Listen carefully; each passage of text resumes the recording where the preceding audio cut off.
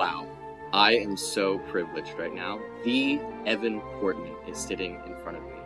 Master and Commander. I don't know. Anyway. Welcome, Evan. Appreciate you being here. Thanks. That's a good movie, by the way. Master and Commander. It is actually a fantastic movie.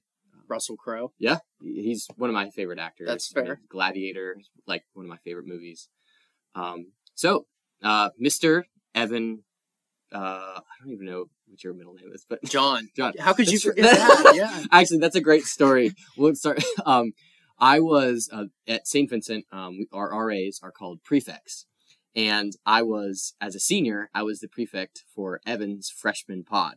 Instead of halls, the freshman dorm is set up in these things called pods, which are kind of a living room space with like about 12 rooms off on the sides. Yeah, like a suite, I would say. Yeah, it's pretty cool. Well, the information I had about Evan was, for some reason, they had his father's name down instead.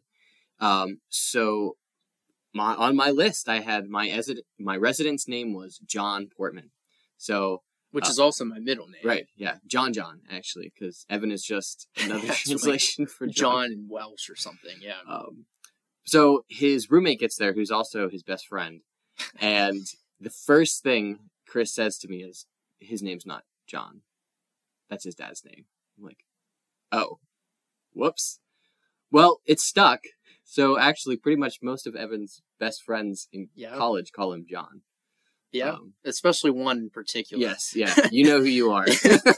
I know he's listening. Yeah. So, Evan John Portman is a graduate of St. Vincent, history and education, and is now finishing his master's at Duquesne, also in history.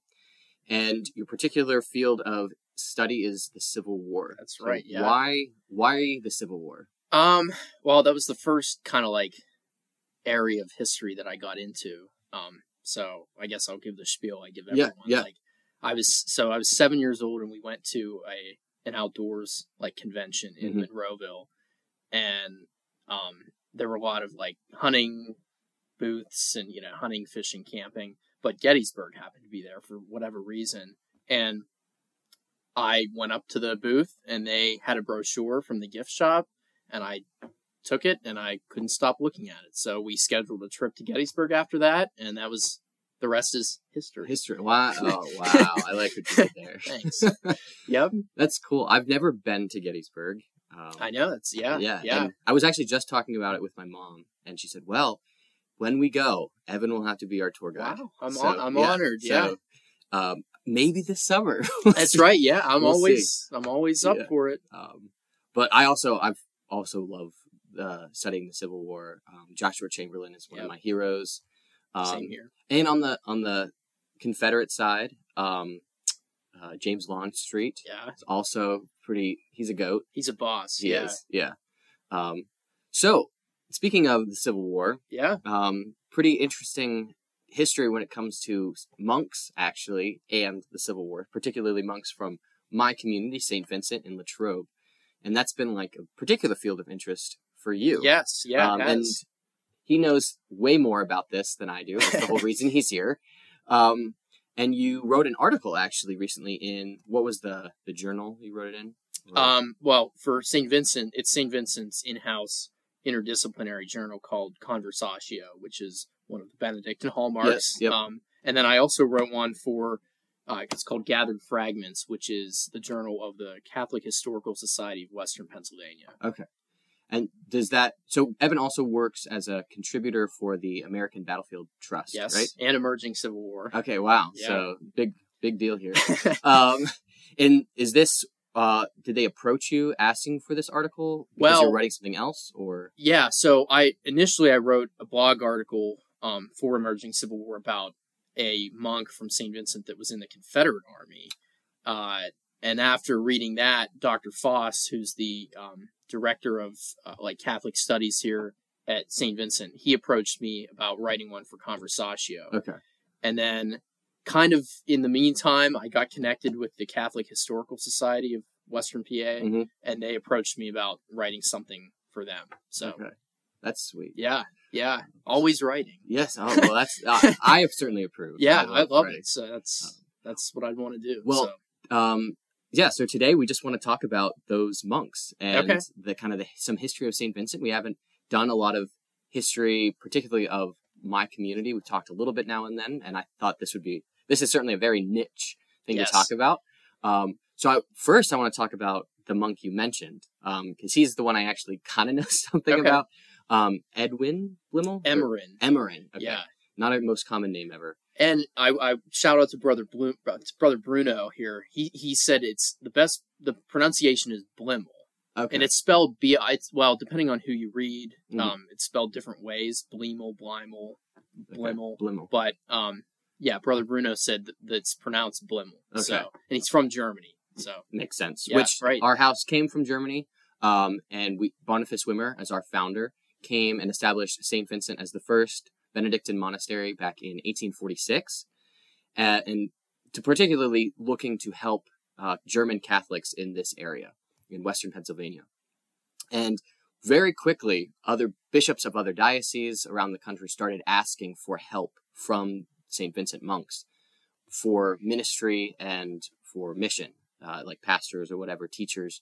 And that included communities and states and dioceses south of the Mason-Dixon line. Yes.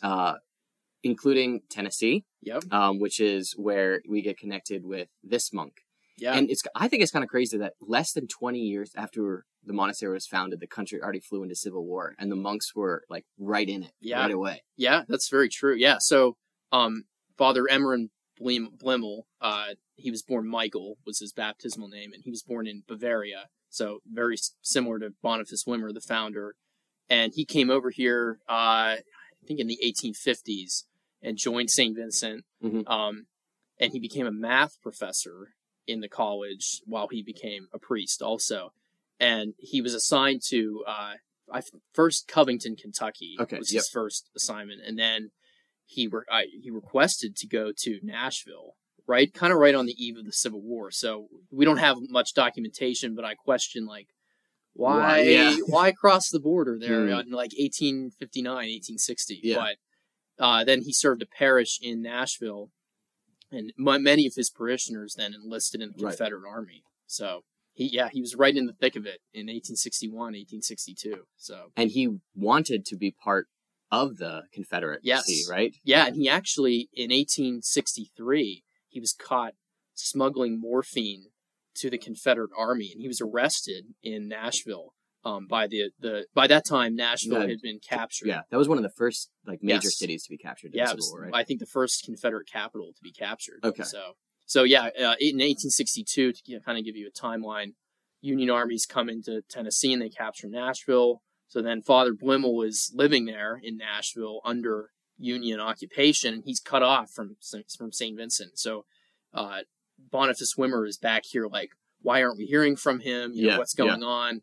And then in December of 1863, he's arrested for smuggling medicine, and he's interrogated, and that's the only real source we have of why he joined the Confederacy. And he said he believed that the Confederate States were denied certain rights that they were entitled to, and he thought that was bad. So, but he doesn't go into any specifics, obviously. So then he's released on order of General William Rosecrans, who was a Catholic himself. So some dicey, right? Yeah.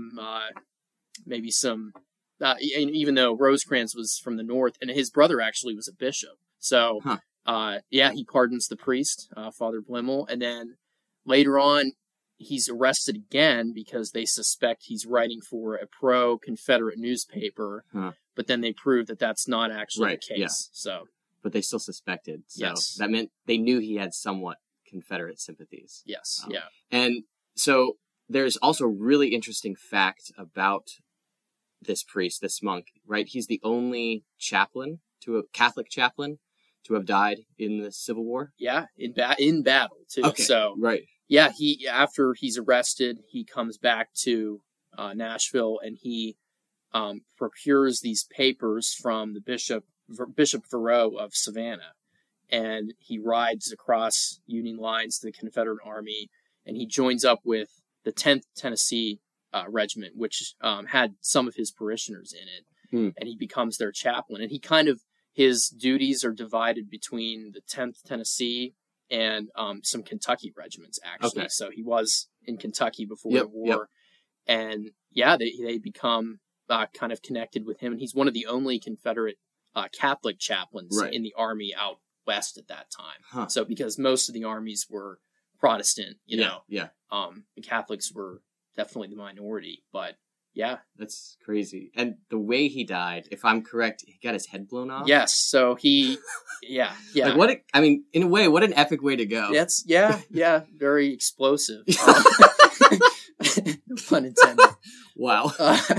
But yeah, so he travels with the Confederate Army in the Atlanta campaign, and at the Battle of Jonesboro, which is just outside of Atlanta, he's giving last rites to a Confederate soldier, and it's his regimental commander, Colonel Grace of the 10th Tennessee, and he's mortally wounded. So Blimmel comes over to him, and he's giving him last rites, and a shell comes in and strikes him in the head. Dang. Yeah. Wow. And he's buried down there in Tuscumbia, Alabama.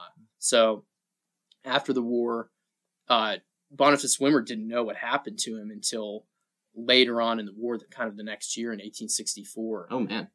But they didn't know where he was buried. So Father Otto Kopp, which was one of Father Blimmel's confreres here at the monastery, goes down to Georgia because he's assigned to a parish down there, and he kind of adopts this as his project. He's like documenting, and trying to find where Father Blimmel is buried. So finally, he locates him in Jonesboro, and then he arranges to have him taken to the parish that he's serving in Alabama. So, and that's where he stayed. Yes. Is there any kind of monument or anything down there that you know of? No monument, but he has a headstone. Yeah. So, okay. Gotcha. Yeah. That's so cool. Yeah. Yeah. And he's not the only monk, right? No. And so, do you know either for him or for other monks who might have been more Confederate in their leanings, what kind of tension does that cause? Because, I mean, I know the tension that we have here over other things, much less the way the whole country is divided. He wasn't the only monk who, in a way, was on the South, right? There was, or was there not necessarily. I mean, he was the only one that served in the Confederate Army, to my knowledge.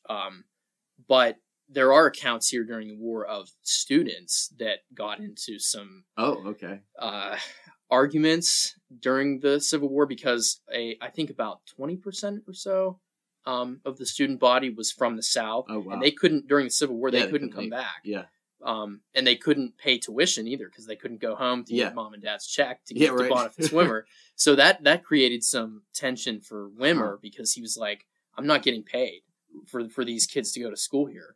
But there are accounts in the cafeteria, or what was the cafeteria at that time, of students from the South and students from the North getting into heated arguments about the war. And at one point, the Southerners even raised the Confederate flag over St. Vincent. Oh, dang. Yes. And that did not make some of the local Latrobe farmers happy. Why not? I know, They're such friendly people. Yeah. Yeah, so they came knocking on Wimmer's door, and he didn't know about it. So he made demands, that they take down the flag immediately. Yeah. Yeah. So what was in either the recovery period where there was probably monks who either had served in the war or at least had been in the South and then later joined. Yeah. Or just, I guess, more connected to your particular article. Because, right, it was something about brother against brother. Or, that was the title. What relationships and what tensions, and then how did either Boniface Wimmer or the rest of the community come to resolve and to respond to that stuff? Okay, yeah. So one of the areas of my interest were these monks that were unwillingly drafted into the Civil War. Oh, so, wow. Okay. Basically they, Boniface Wimmer was largely opposed to the war, right. Being a Catholic German at that time. Mm-hmm. There were a lot of Germans in the Union Army, but there were a lot of Catholics that were opposed to the war, and to the Lincoln administration for one reason or another. And Boniface Wimmer was one of them. So and legitimately, he was very worried that if he lost monks to the war, he couldn't be able to support his monastery. Okay, So in his letters, he's very fearful that this whole American Benedictine experiment is going to collapse during the Civil War. Less than 20 years after he gets here. Yes. So that's a very real fear for him. And in 1863, when Congress passes the First Enrollment Act, which initiates the first draft in American history, about 6 or 7 monks are called into Union service during that time. And he writes President Lincoln in June 1863, saying, this is a bad idea. Like, you can't make me send these guys. And he even says they wouldn't make very good soldiers. They're not. They're in temperament. They're not like warriors. They're monks, men, right? Men of the cloth. Exactly. So he sends a letter to Lincoln and Secretary of War Edwin Stanton, and that kind of falls on deaf ears because they're worried about the Gettysburg campaign at that time.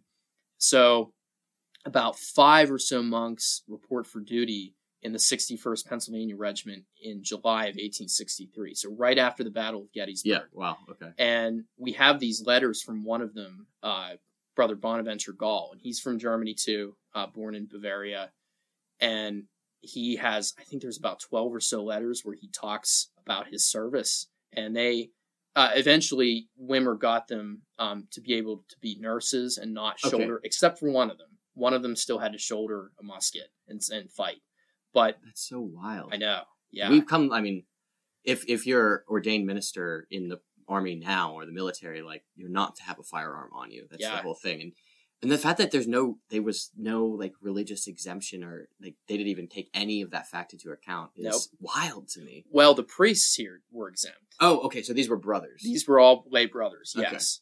And Wimmer talks about that, like in Europe, this isn't a thing. Yeah, like, right. Welcome to America. Yeah, basically. But Gall, he serves as a nurse throughout the rest of the war, and he's in some of the battles of Winchester and Cedar Creek and the Petersburg campaign. And he actually, in his last letter, he talks about Lee's surrender at Appomattox. So that is epic. Actually. Yes, it is. It's so, it just blows my mind how connected this monastery has been to so many things, and yet people don't know about it. Yeah. I find both that people who I would never suspect would know anything about St. Vincent are like, oh my gosh, I love that place. Or I've heard of it. For people from like, when I was in Portugal, just like in Lisbon last year, people will be like, oh, I've heard of St. Vincent. I asked where they're from. And like, oh, I'm from France. I'm like, okay. But then people literally in Pittsburgh, an hour from us, have no idea. But this just proves that like we had our hand in, at least immersed in American history, basically from the start of us coming here. Yeah. And to answer a little bit of your question about the reconstruction, recovery of the war, St. Vincent founded a school for free blacks in Savannah, Georgia. Yeah. And it failed epically. Yes, it did. But that being said, they were kind of on the front lines of educating freedmen and like participating in this reconstruction after the Civil War. And one of them, his name was Brother Innocent Carter. He was born a slave and served. We think he served in the Union Navy during the war. Okay. And then he became a Benedictine monk. Yeah. That's so cool. Yeah. Yeah, and I know Wimmer has a letter where he talks about like the need, if the blacks are being emancipated, that these African Americans, someone needs to take care of them. Yeah. Like if you can't just write a letter. I think he basically says you can't just like write a letter that says, they're free, and then have no plan for it. Yeah. Which obviously Lincoln getting assassinated certainly undid probably a lot of his plans that he had for, facilitating African American education and integration into the country. But Wimmer was pretty like aware that this could be a problem. Yeah. So it is neat that, we tried. Obviously, we didn't do so well. But our presence in Savannah actually still held, though. Yeah. Because we did have a parish down there after that. Tried to be involved in another school. And then now we actually are in charge of a all-boys military Benedictine high school, which is like a super niche thing. Yeah. It's very, what's the word? Bougie, I would say. And it actually produces like the highest or one of the highest recruitments into naval and or just military academies, of any high school. Wow, I didn't know that. They get 2 or 3 into West Point, a couple into the Naval Academy, a few in the Coast Guard Academy, the Citadel, and they only graduate about 110 kids because they really try to keep it a little over 400 as their total student body. So, and they were 2-time Georgia State champs for football back in 2021 and 2022. So they know what they're doing down there. Yeah. But the connection traces back to Wimmer commissioning monks to go into the Deep South and actually do something. And before and after the Civil War, there are monks all over in Texas, Alabama, Georgia, Tennessee, Kentucky, Cincinnati, obviously. So yeah, there's definitely a pretty strong connection. The Texas monks, do you know much about them? No, I don't actually. I mean, a little bit, but not. So I also don't know a ton, but they were down there before the Civil War started. They had gotten there only months before, and then the South seceded, and obviously Texas was very quick to join. And they banned the monks from leaving because some of the other communities that were in the South, they I guess some of them offered, free transportation or free passage back to the Union if they wanted. Right. But these people in Texas said, nope, you have to stay here. And they cut them off almost all communication from the monastery. Wow. They got some letters out to them were basically saying we are starving. We don't have anyone to take care of us. And I think almost all of them ended up dying. I think there was 5 or 6 down there, and I think 4 of them died. 2 of them they lived past the end of the war, and they were able to come back.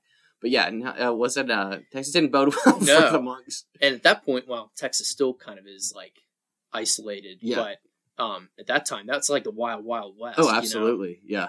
Wow. Yeah, I'll have to look into that. That's cool.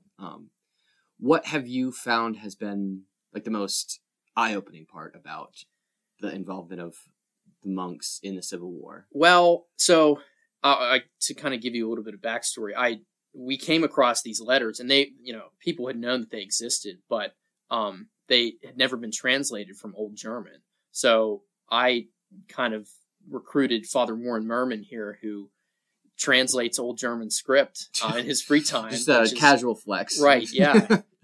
So he helped translate all of them, and I kind of expected to read them and learn that they would be fighting on the front lines, and the Joshua Chamberlain story where the Civil War makes him that's his claim to fame. Yeah. But as I read these letters, most of them are just Brother Bonaventure Gall talking about how horrible this is, and he's this sucks. I don't want to be here at all. That's crazy. Yeah, and it's kind of eye opening that a lot of these draftees, did not want to be fighting in the war, and it shows you the difference between the volunteer soldier, and these conscripts who were about it, And I mean, he's witnessing history, and I talk about that in the article, but unwillingly he's witnessing history. So that's crazy. Yeah. And I think about just kind of the dichotomy of being a monk and then asked to be, an active participant in a war. Yeah. There has been monks who have been military chaplains in, all of the wars that the U.S. has engaged in since we got here, including monks who were even very recently military chaplains. And there's one thing about that, the chaplaincy of serving the spiritual needs of the monks, but that is not why they were being drafted. Right? They were being drafted to fight, which really goes against, not entirely, but almost in a strong way, what Benedictines are supposed to be, right? Yeah. Benedict left Rome and left the whole culture because he saw the debauchery and the violence of the people, and he wanted to flee the world in a sense to find peace and security with Christ. And that the vow of stability that we take really is kind of rooted in peace in Christ. And then to be actively involved in a war to bring about anything, well, I guess the goal is peace, right? The goal of war should be peace, right? But it's still, that's a whole question for another exactly. time. But I could see just an inner turmoil too. That not only were these conditions horrible, I didn't volunteer for this at all, but this goes against the vows I took. Yes, I didn't vow to be a soldier. I vowed to be a monk. Right. And man, Did Brother Gall, did you have any letters from him or like accounts after he got back, like how he tried to readjust? Yeah. No, but we do know he worked as a cobbler before the war for the monastery, and he did that after he came back. And in his letters during the war, he talks about, he's like, I don't know if I want to stay here in America, because he hadn't taken his solemn vows yet. Okay. He's like, maybe I want to go back to Germany and go home. Dang, yeah. Yeah, but he didn't. He stayed here, and he actually took his skills as a nurse, and he used them to treat sports injuries at the college here. Yeah. Wow. Yeah. Well, Providence has its way of working I guess out, so. Right? Yeah. Yeah. Then, man, I had a final question. Oh, yeah. So a lot of these monks were German, right? Correct. And I remember in your senior thesis presentation, you were looking at Germans' involvement in the Civil War, and they were one of, or if not like the largest nationality, right? That was in the Civil War. Did any of the monks talk about like trying to help at least their fellow, Germans? Yeah. German Americans? Yeah. Not really. But I mean, all of their letters are written in German. So, and they themselves, if they didn't know each other in Germany, they kind of got to know, their fellow Germans here. And, I know they were connected with a Swiss, priest in Washington, D.C., who actually coincidentally was, a priest to Mary Surratt, who was involved in the Lincoln conspiracy. Yeah. Or supposedly. And he was writing the president and the administration on behalf of them to get them out of service, and obviously to no avail. But so that somehow they became connected with him. Probably, he's Swiss, German, culturally they're similar, especially at that time. Right. But yeah, no specific mention of like other Germans. If anything, they're talking about like, this kind of stinks because I'm the only German, or like I'm the only Catholic in my regiment too. So, but I bet still at somewhere, certainly uncounted, there was other Germans in those regiments or Catholics, who probably just did, especially if they had been drafted like these monks, it's a sense of security or of just feeling, okay, God maybe is here in this seemingly godforsaken time right now. Well, and Father Blimmel, we know in his regiment too, there was a lot of Germans and Irish. So okay, yeah. So Catholics. Yep. Yeah, definitely. And especially back for them, going back to him in the Confederacy, real quick. Like you said, there were so few Catholic chaplains. Reading a little bit of your first article about him, he was really loved by a lot of people. Yeah. And they really defended him. I think like the general who you said got him out of prison. Yeah. And just the regiments he served, he went to that Tennessee 10th, right? Because he was connected with them, and I don't know if they specifically asked for him to come, but he knew that these were people I know and love, and I want to be with them and serve them.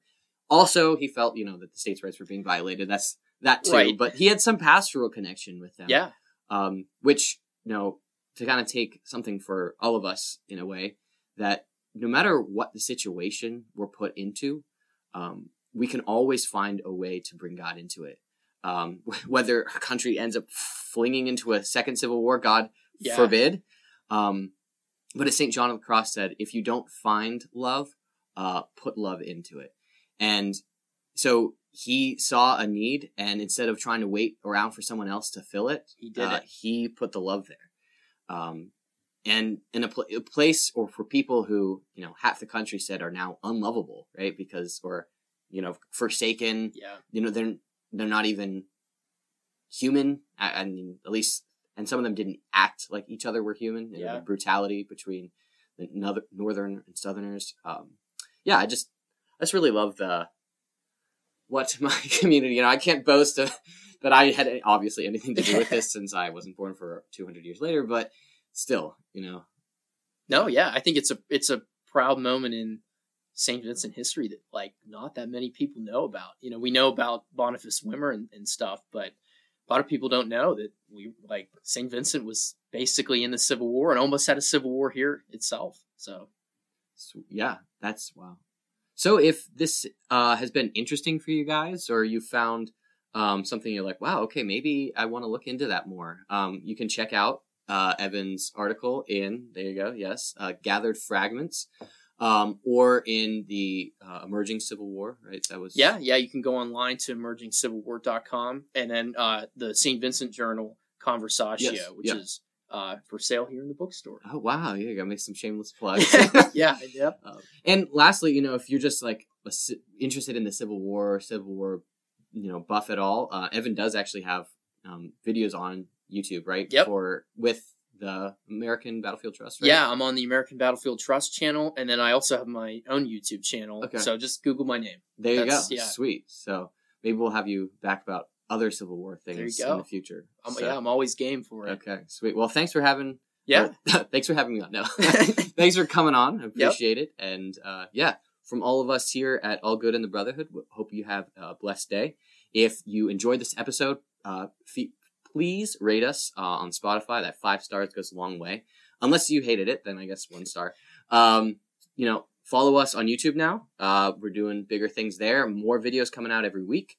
And we're on Apple Podcasts now. So if you got an iPhone, check us out there. Do all the things and have a God bless day. Adios.